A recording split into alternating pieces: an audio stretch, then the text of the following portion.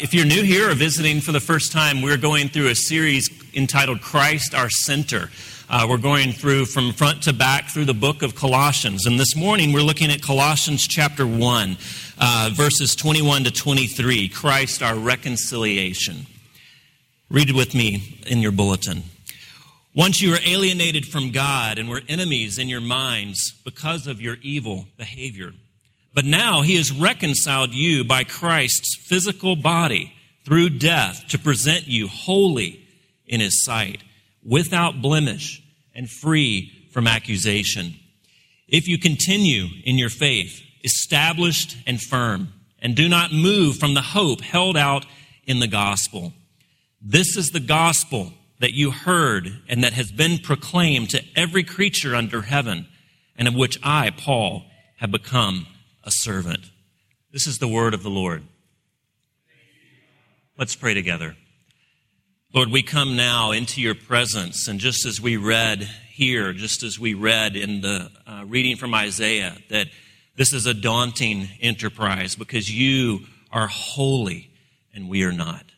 You are without sin, without error. You are completely pure, and we are full of sin. This passage says that apart from Christ, we are alienated, we are estranged, we are separated from you.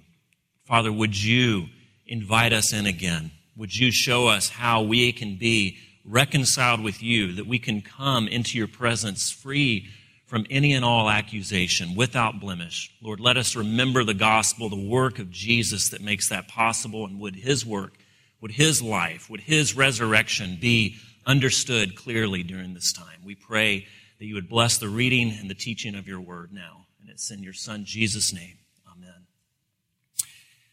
Last week, Paul gave us an ancient hymn, a poem about who Jesus was. And it was almost like a map of the entire cosmos, because what he said was Jesus is the creator, the sustainer, the reconciler, not only of human souls, but of the entire cosmos. That poem is like a map of what's really true about our world and about our universe. And now he gives us in this passage a very concrete example of God's reconciling work through his son Jesus. I love those t-shirts that have a picture of the Milky Way on it and that has a little arrow that says, "You are here." Well, that's kind of what this passage is.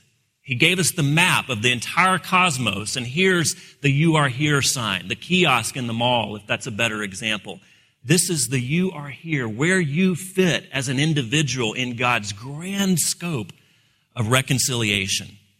And we're going to look at reconciliation from three perspectives. The reason why we need it, the reason for reconciliation, the reversal of reconciliation, and then the results. What are the results of this work of reconciliation? First of all, reason. Why do we need it? Why do we need reconciliation? Well, Paul made last week this phenomenal proclamation that changes everything. That God himself became human. That the divine took on flesh and walked among us. That he came from heaven, took on flesh, took on a physical body, and this changes everything. Now, even if we can't agree on the way of reconciliation, even if we're not ready to say, yes, Jesus is the way that we can be reconciled, we certainly can see. We don't have to look very far to see the scars of humanity's sin across our world. We see children that need to be reconciled to their parents because of abandonment or abuse. We see couples at the divorce table who need to be reconciled to one another. We see warring factions around our world. We see different political visions of the future that need to be reconciled. But what our passage is saying this morning is that behind, more fundamental to all of those conflicts that are happening in our world, all of those needs for reconciliation, that there's a much more fundamental need. It's that we as humanity are estranged and alienated from God. And that this breakdown, this conflict is far more fundamental than all of those conflicts that I mentioned a minute ago, all of the needs of reconciliation that we come across in our daily lives. It is our estrangement from God that stands behind that. he says, in addition to that, what is more foundational than all of these conflicts that need to be reconciled? What also needs to be reconciled? Well, he says in verse 21 in a quite unflattering way that you were enemies in your minds because of your evil behavior. And we need to parse his language a little bit to see what he's really getting at. But he's at least saying that there is an evil in the world, that there is an evil that actually cuts right through every one of us in this room. Did you catch the quote in the contemplation section this morning? Alexander Solzhenitsyn, of any of us in this room, has probably witnessed more evil external to himself, and yet notice what he says. If only it were all so simple, if only there were evil people somewhere committing evil deeds, and it were necessary only to separate them from the rest of us and destroy them. But the line dividing good and evil cuts through the heart of every human being. And who is willing to destroy a piece of his own heart? Evil resides in you and I. It's often a word we reserve for dictators, for the worst of humanity, for terrorists. But Alexander Solzhenitsyn, Paul, Jesus says, actually, there's evil that resides in each one of us. And as a result of that, there is estrangement. There is alienation. There is separation from God because God is holy. As Isaiah said, holy, holy, holy. And he stands there overwhelmed because he has seen a vision greater than what we have seen of God himself. And he says, holy, woe unto me, because I am a man of unclean lips. I am unclean. I can't come into the presence of God because I am evil. And because of this evil, we have compromised our relationship with God. Now, it's important to note here because our translation makes it sound like it seems to suggest that we're enemies because of our behavior, that our conduct is the thing that keeps us from God. But when we look through the Gospels, you see who is it that is most attracted to Jesus? Jesus, the holy rabbi, the Son of God. Who flocks to him? Who is mesmerized by him? It is those with the worst behavior. It's those with the least outward conformity with the law. It's those who know they blow it. It's the pimps, the prostitutes, the tax collectors that are drawn to Jesus. And who is repelled by him? It is those who seem to have the most outward moral conformity with God's expectations and his law, those that are the best of society. The religious elite don't want anything to do with him. Paul is not saying here that we are estranged from God because we misbehave, because your conduct is so poor. He is saying it should probably be better stated that our evil behavior, and if you are reading in the Bible, there may be a little footnote in your Bible because the Greek is rather complex here, but he says our evil behavior, it should be, shows or demonstrates that we are enemies in our minds. There's a much more important, much more fundamental hostility than just your outward behavior. It is that you are alienated in your minds. It is that you are an enemy in your mind, that you're hostile to God and his purposes in your minds and your thoughts. The foundational evil here is finding no need for God in your life. It's resisting living under his care. The evil in view here, the sin underneath the sin, if you will, is the hubris that presumes that you can be your own king, that you don't need God, that you can make your own choices. The evil is supposing no spiritual deficit, no need to be reconciled. And that's why those who had the worst behavior, who were rejects of society, outcasts, that's why they flocked to Jesus, because they could see, it was very apparent to them that I have a deficit, that I am spiritually in need. And so they flocked to Jesus. And those who saw no spiritual need said, I'm fine. Because look at my record. Look at what I've done. Look at how well I have conducted myself. Jesus was very off-putting to them. Their outward holiness masked an unholiness of their hearts. Fundamentally, the evil that is in view here and throughout the book of Colossians, throughout the Bible, is rejecting God as he reveals himself.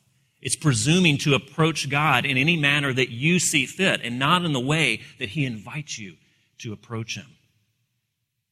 The alienation, the estrangement from God is a result of our sinful independence. It's living as though we can approach God in any way that we want, that we are fit for the King. It's presuming that God is holy, not holy, holy, holy, that there is no separation between, or not much, between him and us. That's the reason that we need reconciliation, because God is holy and we are not. We have nothing that we can bring to him and say, God, now you owe me. Grant me salvation because look at how well I behaved. Look at what a good person I am. No. No matter how good you are, you fall short of what God's requirements are. You fall short of his character because he's holy. But notice, what does he offer? He offers a reversal, a complete reversal. Goes from estrangement to alienation from God, that he is your accuser and he offers to accept you. Now, he uses this terminology here, without blemish. And when we read that, that doesn't make a whole lot of specific significance to us. We don't talk about that much. But what he is getting at is he is using Old Testament language. He is inviting the Colossians to remember the Old Testament law. In the Old Testament, in the Levitical law, the sacrificial law, you have this elaborate system of rules dealing with food, dealing with blood, dealing with animals, dealing with circumcision, rituals for worship that the Israelites, God's people, were to live by. And they had to follow them, and they had to offer sacrifices, and that was the only way that they could be presented as clean, as without blemish, as if they'd followed that system. Now that seems very primitive and very outmoded. And if you've seen the book, The Year of Living Biblically, this author tries to live that way for a year just to kind of satirize that whole approach. Who would think that that has any relevance at all to our modern sensitivities, our modern spirituality? And even in the early centuries, you see many heresies that spring up that are based upon this idea that we need to kind of do away with that Old Testament idea of the holiness, the distance of God. That in the Old Testament, he was seen to be harsh and demanding and, kind of cranky. But in the New Testament, we have Jesus, and he's much more accepting. He's more nice. He's less difficult. He doesn't talk about sacrifice and holiness in the same way. And so we see these heresies spring up in the early church that tries to differentiate between the Old Testament God and his character and the way that you would approach him, and the New Testament God and the approach to him. But what was the point of these elaborate rituals? What was the point of this system that was very methodical and very elaborate and very difficult to follow? What was the point? What was underneath that system? It was demonstrating that there is something different between God and you and I. It was demonstrating that there's something wrong spiritually, that there is a spiritual estrangement. That it used physical aspects as sort of visual aids to help you understand that there's an inner alienation, a much more foundational alienation than just that you physically are unclean. In one sense, the Old Testament says those things now are outmoded. They're outmoded as visual aids. You don't need them in order to come to worship to be clean, but not what they signified. What they signified, the holiness of God and the distance between him and you, is absolutely still relevant. And we need the Old Testament to help us understand that, to help us give us glasses to see, to give us the visual aids in order for us to understand it. What they signified is still very true. They were there in order to point out something and point to something. They were to point out that there is a need of cleansing, that there is an alienation, that there is no way that you can approach God as you are. They pointed out something, but they also point to something. They point out the need and point to an ultimate Redeemer, an ultimate sacrifice that would come and fulfill all of those rules and regulations on behalf of you and I. The sacrifices pointed to something, an ultimate sacrifice, that Jesus himself, that God himself takes on flesh and becomes a sacrifice. Instead of demanding sacrificial ritual, he becomes the sacrifice himself. You see, all of the complexity of that ritual, all of the bloodiness of the sacrificial laws, that it helped to point out the extraordinary holiness of God, but nothing points it out to the extent that God himself takes on flesh and that he dies in your place and in my place. More than any of that, more than the aggregate of all of the sacrificial laws, Jesus becoming flesh and dying a sacrificial death points out the extreme, utter, extraordinary holiness of God and our evil better than anything else in Scripture. And only when you see that, only when you see how Jesus fulfills the Old Testament law, the sacrificial laws, only when you see that he bridges that distance between God's holiness and our evil, do we see the gravity, the reversal of reconciliation.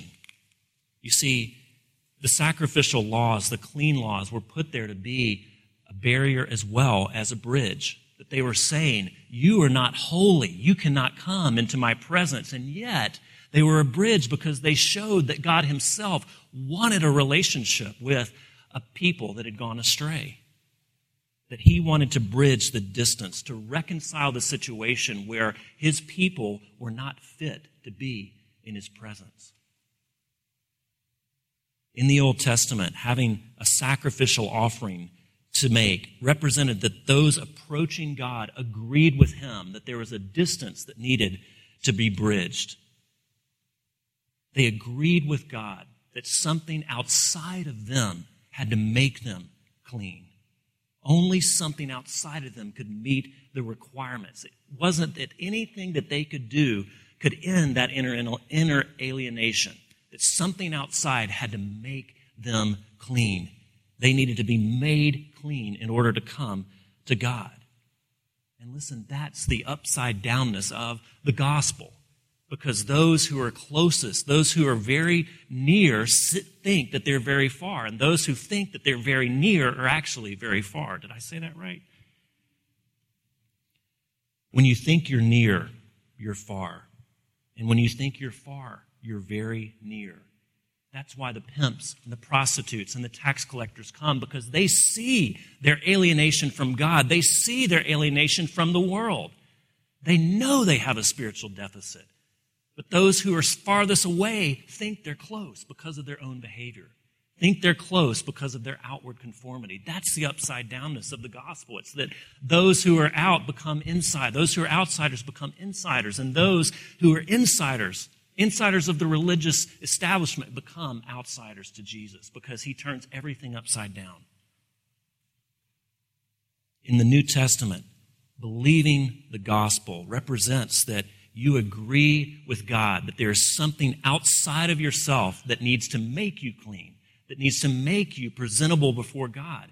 Believing the gospel agrees that God is utterly holy and that we are utterly sinful and that there is a great distance that has to be bridged by something other than us.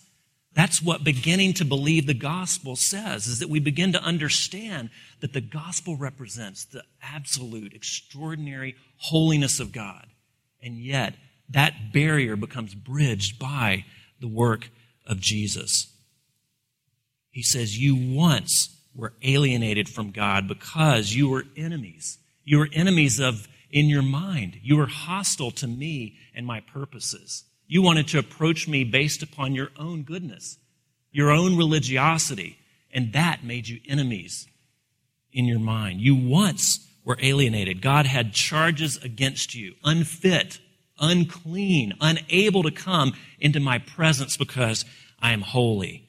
But divine reversal, upside downness. He takes everything and turns it around. The God who once accused you now accepts you because the distance has been bridged in Jesus. Do you see? You who once were unholy, unable to stand before God, have now been made holy, made able. If you believe the gospel, if you are a Christian, you have been made fit to stand in the presence of God. You once were alienated, but now, Paul says, but now you are without blemish. You are free from all accusation. You have been made clean enough to stand in the presence of the holy, holy, holy God from Isaiah. Not because of what you have done, but because Jesus' ultimate sacrifice, final sacrifice, has made you perfectly clean, without blemish, free from any and all accusation. The reason for reconciliation, the reversal of reconciliation. And now, what are the results? Now, you may be saying, well, wait a minute, because you left off the last passage there. That sounds great, but there's a really big if there that Paul gives us. If you continue in your faith, established and firm, and do not move from the hope held out in the gospel. It seems kind of contradictory at face value, right? You're free. God has made eternal, full sacrifice and payment for you if you continue, if you hold out hope, if you keep going forward. There's a story in the Gospel of Mark, and it's a very strange story. There's a bleeding woman who's been bleeding for 12 years, and she pushes through a crowd to get to Jesus. The crowds are flocking around. It's a busy street, presumably. And this woman, this bleeding woman, this sick woman, pushes through the crowd to touch Jesus because she knows she's not fit to approach him. She knows that she's going to be prevented from approaching him without some kind of subterfuge. So she sneaks up on him and believes that if she can only touch the hem of his garment, if she can only touch his cloak, his clothing, then she'll be made clean. She had not been able to come to worship for 12 years. She had been an outsider for 12 years. She had to announce herself that she's unclean for 12 years. Can you imagine anything more isolating and lonely than that? She's a believer in Yahweh, but she can't come and worship because she's unclean, because she has this blemish. And anyone who touched her would be made unclean as well.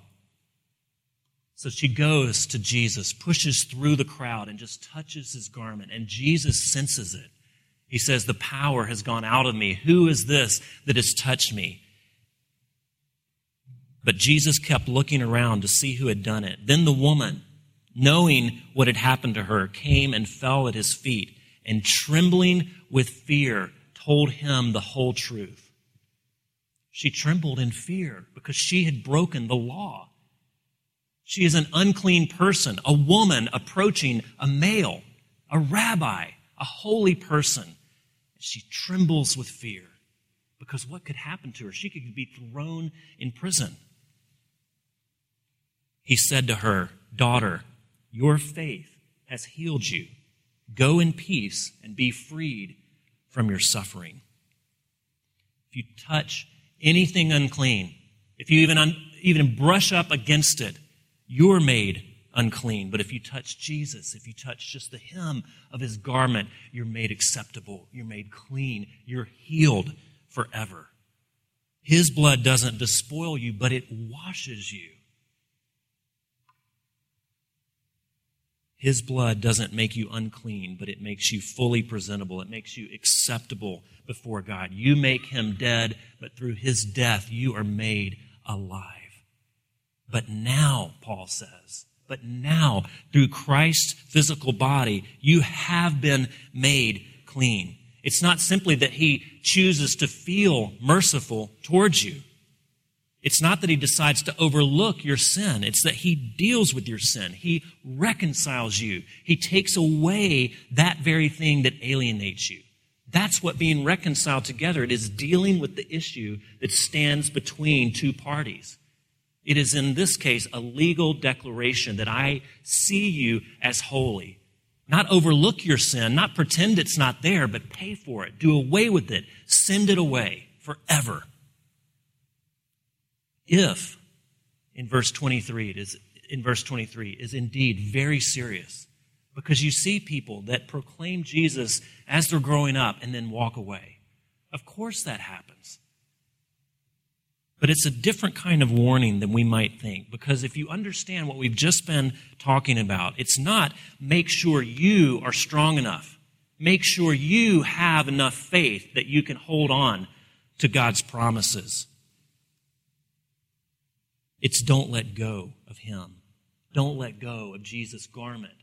The same way that you came in, by faith alone, that you were made clean once and for all, live that same way.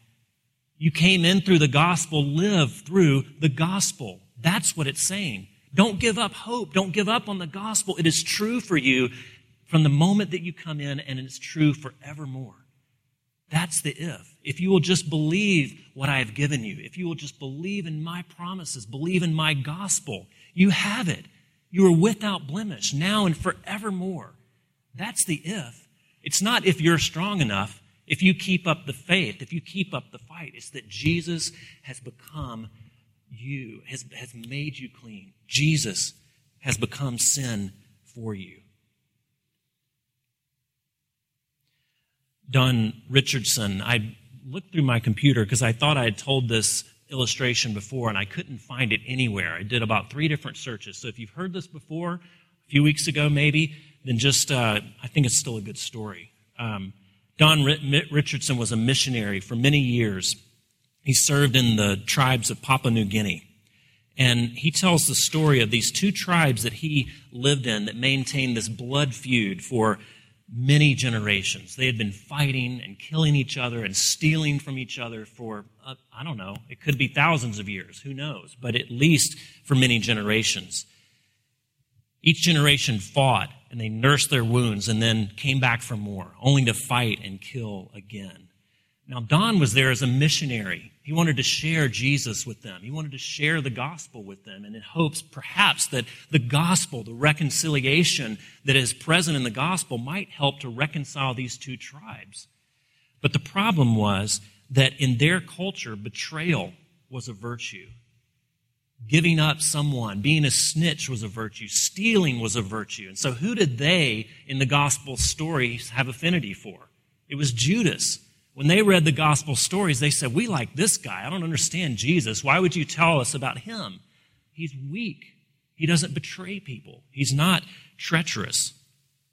And so he was perplexed for years how to get the gospel story across to where they would ally themselves with Jesus and not with Judas. Now, after one particular bloody battle, the 2 tribes decided, well, we've got to finally put an end to this. And they had this elaborate ritual that they went through. And this is when Don got it, because what they did was the 2 chieftains exchanged children, that each chief gave up one of their sons to go live in the other tribe. And as long as those sons were alive, there was peace between those 2 parties. And so Don said, I get it. They were reconciled. There was a peace because a father sent his son to live in the enemy community. And he was like, finally, I understand. That's Jesus. Don't you see? And the tribes were amazed. Oh, we get it. We understand now. Jesus is the peace child that we exchange to end warfare, to reconcile our 2 parties that are at conflict. I see now.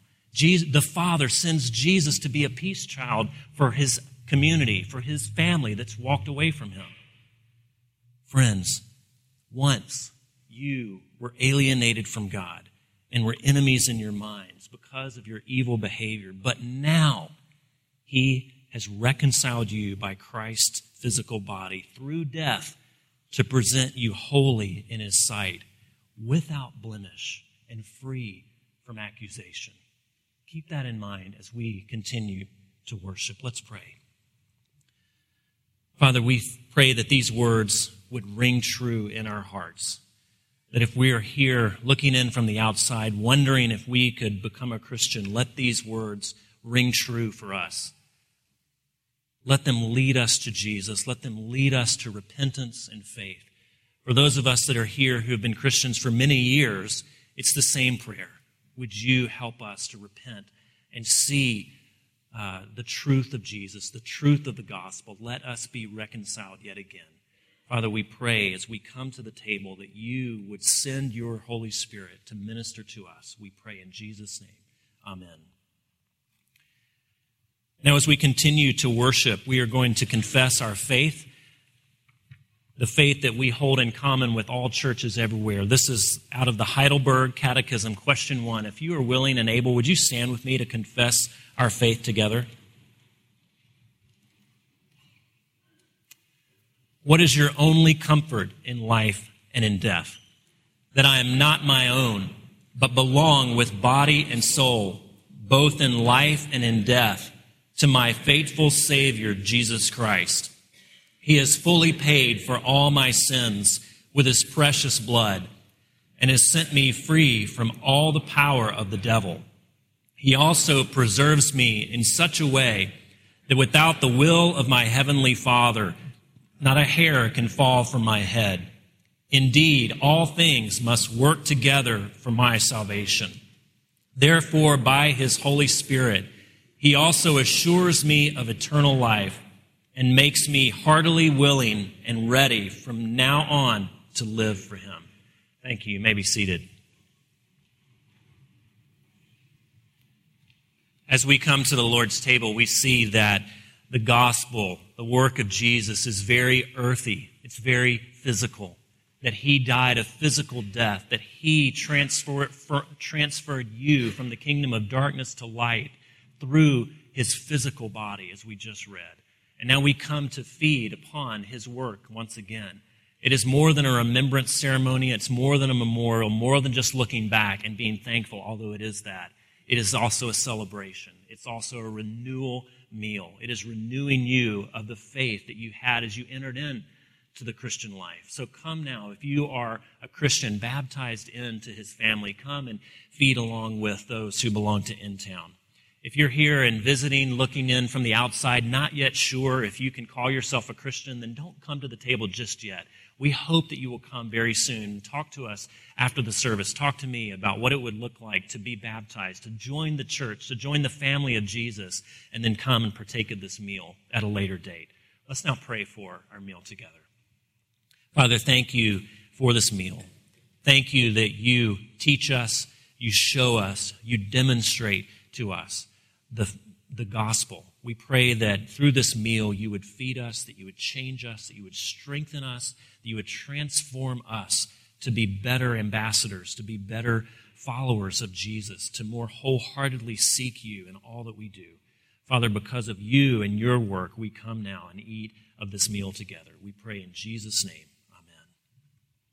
On the night that Jesus was betrayed, he took bread, and after giving thanks, he broke the bread and said, "This is my body, given for you.